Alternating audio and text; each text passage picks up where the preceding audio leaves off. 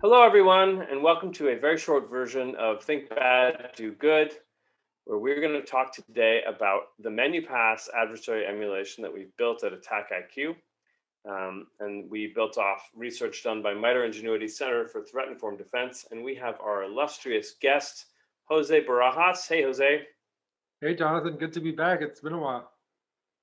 It has, in fact, we were just talking, it's been almost a year since It's been our almost a first year. episode. Yeah. I thought I think I had thought I had been on more on these, but I guess I was wrong. Yes. Well, in the future, you're going to be, maybe we'll sign you up for once a week. How about that? Sounds good. Sounds good. Um, so the last time we were on, Jose, maybe your plants were like this much of the screen, but can you tell us first before we go into the emulation a little bit about your plants? Yeah, not much has changed. They're still there. They got a little brown. I kind of didn't water them as much as I should, but I've been giving them more loving care lately, so they're getting better. Yeah, that's good. So we have a malware researcher who obviously has the attention to keep plants alive, which should, for all of us, speaks well of his attention to detail, which is good, and his commitment to preserving life. So congrats on keeping your plants alive. Good. Okay, so let's dive in. So today we're going Yeah. to talk about menuPass. Do you want to start by telling us a little bit about the Center for Threat Informed Defense's research? Yeah, absolutely. So the Center for Threat Informed Defense has been building upon the initial adversary emulation plans. I think that was one of the first things that we talked about. At that time, it was Fin 6. Mhm. They took the work that they'd already done for APT 29 and APT 3 as other projects that they've completed. And most recently, from a net new perspective, menuPass has been a target and at this point has been released and essentially emulating known attacker behavior specific to the menuPass group. Okay, cool. And we are participants in the Center for Threat Informed Defense, and we're sponsors of its research, but we were Mhm. not directly involved in this particular project. Is that right? That's correct. Yeah, I shared our cyber range, so let some folks test there, but didn't get to directly contribute to this one. There's still other projects out there, and we'll continue to contribute as well as those continue. Cool. Can you bring up the project plan so folks who are watching can see what it looks like? Yeah, let's take a look. That's great. See my screen, I take it? Yep, we got you. Awesome. Yeah, so here we have it, menuPass, the adversary emulation plans. For those of you that may have taken the course where we introduced the concept of emulation plans and how they're structured, will be quite familiar with this, but what you're used to is going to be found here from, quick description of who this actor is, who they're targeting, to jumping into the attack flows themselves so we can take a look at what the adversary is doing here from an emulation plan perspective. That's great. Now, menuPass is a criminal group based in China, and they've targeted a whole bunch of actors in across sectors. Can you talk a little bit about some of their strategic goals, what they're after? Yeah, what was interesting about this actor was that they didn't necessarily go directly for the target in this case. Mhm. What they actually did is they targeted different organizations that were servicing their target.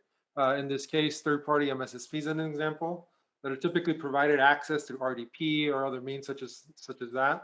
So by compromising this third party, other organizations are compromised, meaning as an MSSP was targeted, compromised, those RDP credentials and access that they had into those environments that they were supposed to protect were now the way that the attacker got in. In this case, that was the primary method that the research found was leveraged here. Great. I think it's important to talk about here that their objectives, as you can see in the second sentence here, are aligned to the People's Republic of China's 5-year plan, the strategic objectives within that. So they may be separate and distinct from the government, but their objectives are aligned to that of People's Republic. Great. So why don't we pull this down, and Jose, you can walk us through the capabilities that we've got. So as like a brief description, so maybe over to the Attack IQ platform, I think. There's a brief description. So for those of us who aren't familiar with Attack IQ, you're on our website, so we hope that you are. But we build adversary assessments and adversary emulation plans to run scenarios against your cybersecurity controls to test their effectiveness. And that's why we use the MITRE attack framework. We work in very close partnership with MITRE attack and MITRE Ingenuity, as we've just talked about. And here we've got an anatomic engine, which is multi-stage comprehensive attack emulation. And so that's what we're doing here with menuPass. At least is my understanding. Jose, correct me if I'm wrong. No, I think you explained it well, Jonathan. Essentially, we've provided our customers the ability to take, individual MITRE TTPs and include them as part of an entire, what we call an attack graph. That comes from a DAG specification for those that are familiar with that, and essentially describing what the attacker would do, in what order, and what decisions they would make or alternative procedures they would leverage at any stage of the attack. That's awesome. So can you zoom in at all and show us what we have going on here? Yeah, absolutely. So what we have going on here essentially is we want to capture essentially what the adversary emulation plans are describing. MITRE's, again, done a lot of work here along with other of the center participants to put together these plans to help the analysts follow through step by step to see how their environments would respond. So what we've done here is just used our framework to just replicate step by step exactly what they've described here. And as you can see, for those of you following along, you can take a look at the adversary emulation plan. Mhm. Focused on quick look here scenario one, and we can see step by step how we're going to recreate these actions, right? All the way from the initial point all the way to the end. So let's take a look at this Cool. here. That's awesome. Now, in terms of these red and the green lines, the red line represents when the attack was not prevented or that specific behavior was not prevented. Green represents when it was actually stopped or prevented.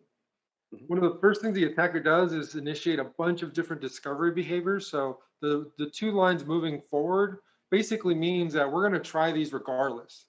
Just like the attacker will, they're going to try a variety of different actions, maybe 3 out of 5, 4 out of 5, or all of them will be successful, allowing the attacker to find a number of different contexts as part of that process.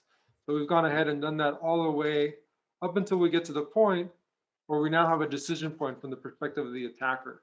Now that they've tried to collect as much information as possible, they're trying to actually set themselves up for persistence. And we actually are going to capture that here and recreate that to tell you what path would have been possible, assuming this behavior occurred in your environment.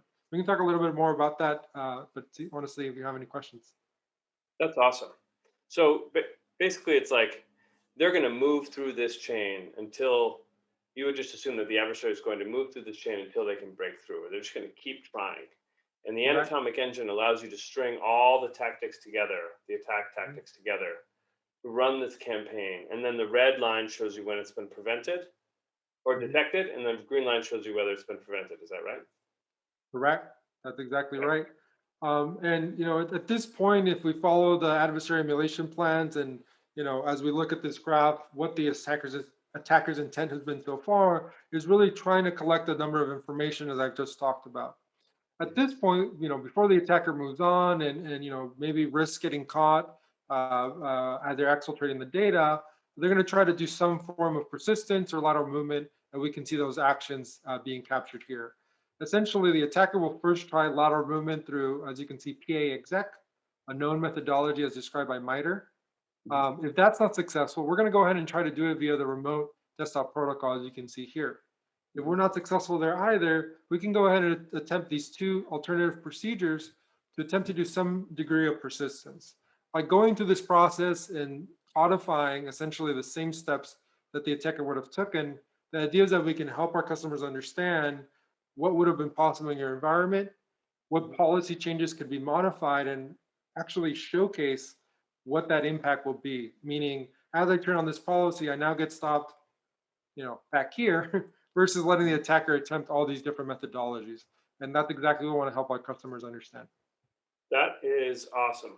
And you can see how like a number of different defense capabilities could be tested against this scenario, right? Like anyone who has a defense capability to prevent lateral movement, we would run this scenario against your defense capability, and our purpose then is to validate whether it works. That's what we do at Attack IQ. But the really neat thing is that this is an automated chain. So let me ask you: so each one, if it fails, does it then automatically move to the next one?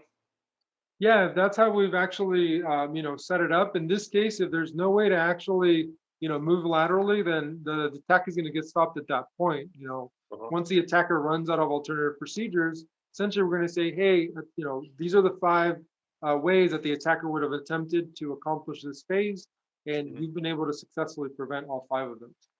If we're able to get to that point, that's essentially where we'll highlight to the customer, we've stopped it here. Yep. But as you can see, we can continue on. If we don't stop it at the lateral movement piece, maybe as part of the staging or exfiltration piece, we can verify and see that those attempts, assuming the attacker got this far, are also being identified and managed as expected as well. That is really neat. And can you talk a little bit about within the anatomic engine? We've built this capability to test AI, artificial intelligence, and machine learning based cyber defense technologies. Have we seen anything in here that that focuses on that particular aspect? I don't know. So it's a legitimate question on my part. I'm not full time Yeah, or I'm not just leading you here. no, it's definitely a legitimate question. There's a number of technologies in our space that definitely talk about ML AI, and a very simple application of that is building reputation, right? So as we're doing this behavior, and maybe by doing a simple discovery here, a simple discovery there, may not be something that you should be alerted on. It may not be Mhm. something that should be detected on, because that's just going to create that fatigue that we've been dealing with year over year. But if we notice a lot of behavior occurring, all occurring on the same machine, and especially something that typically doesn't occur, we expect these solutions to have that reputation build up and then identify that something suspicious is happening and essentially ring the alarm. And by actually invoking things in this method, we move from just testing individual unit tests of our control capabilities to a more of a how does it look as part of a larger set of behaviors, or in this case, an adversary emulation plan of menuPass.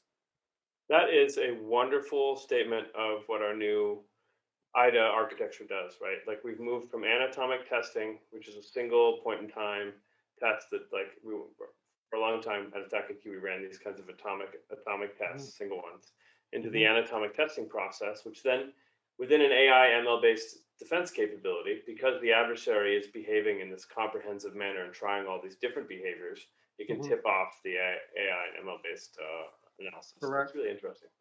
Correct. And what I will say and clarify a little bit is we've always been able to, change this behavior in this way.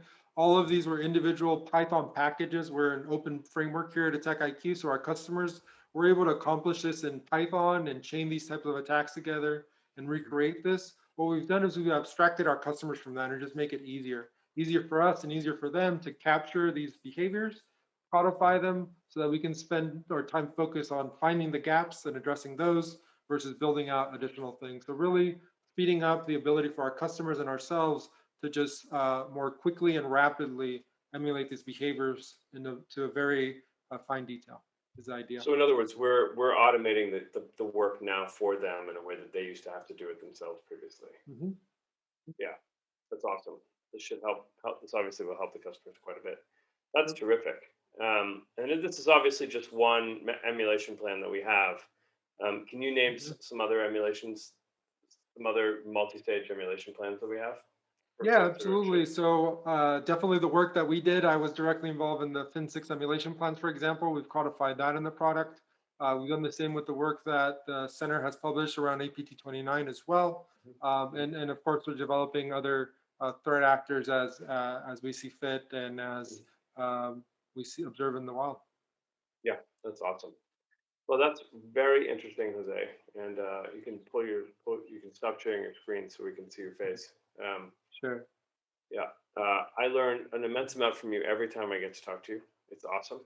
Um, Thanks, Jonathan. and we got to do more of this. This is really, really edifying. So, for anyone who has questions for Jose, you can email us at info@attackiq.com and just say Sure. question for Jose and ask him there, and he'll field it.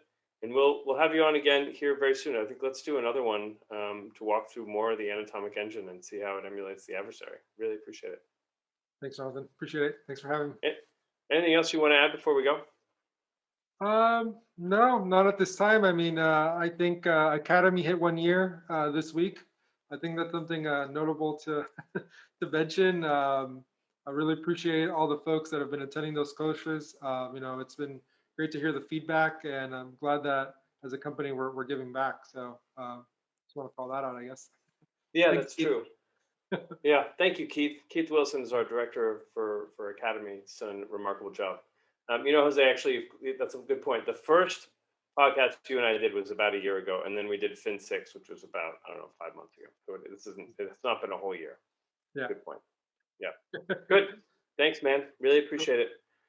Tune in again soon, everyone. Bye. Take care, everyone. Bye.